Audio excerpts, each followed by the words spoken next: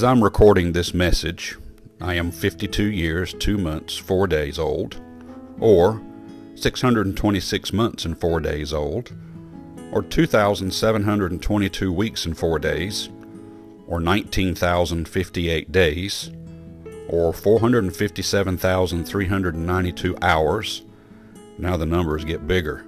Or 27,443,520 minutes. And then this one is just almost unconscionable. Or 1,646,611,200 seconds. Now, when you look at it that way, that seems like a long time. And you know, life is like a vapor. It's here 1 minute and gone the next, the Bible says. And so, yes, life can maybe sometimes grow a little weary. One of my friends sent me a message this afternoon. She said it would be nice if we could go a month without doctor visits. I agree. And so, yes, it can get weary. It can get long. It can get cumbersome. But we're in this for the long haul. You see, the Lord doesn't make any mistakes. He knows the hair on my head. He knows the hour of the day, the place, the time, and the reason that I will take my last breath. But you know, I can't ponder that.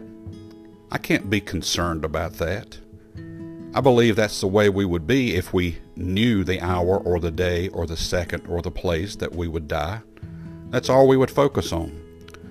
So God, in His wisdom, has chosen to keep that a secret so that we would just live life, not be concerned about the end, but would enjoy the journey along the way. Galatians chapter 6, verse number 9. And let us not be weary in well-doing, for in due season we shall reap if we faint not. As we have therefore opportunity, let us do good unto all men, especially unto them who are of the household of faith. How will you spend the next second, minute, hour, day, week, month, or year? A second is still ticking by. I've added at least 120 seconds to my life of that 1,646,000,000 that I told you about. And I'm trying to use every second as best as I can. And yes, I will grow tired some, and I will be weary. But it says in due season, if we faint not, we'll get what we put into it. And it says that we have an opportunity. Don't waste one single second.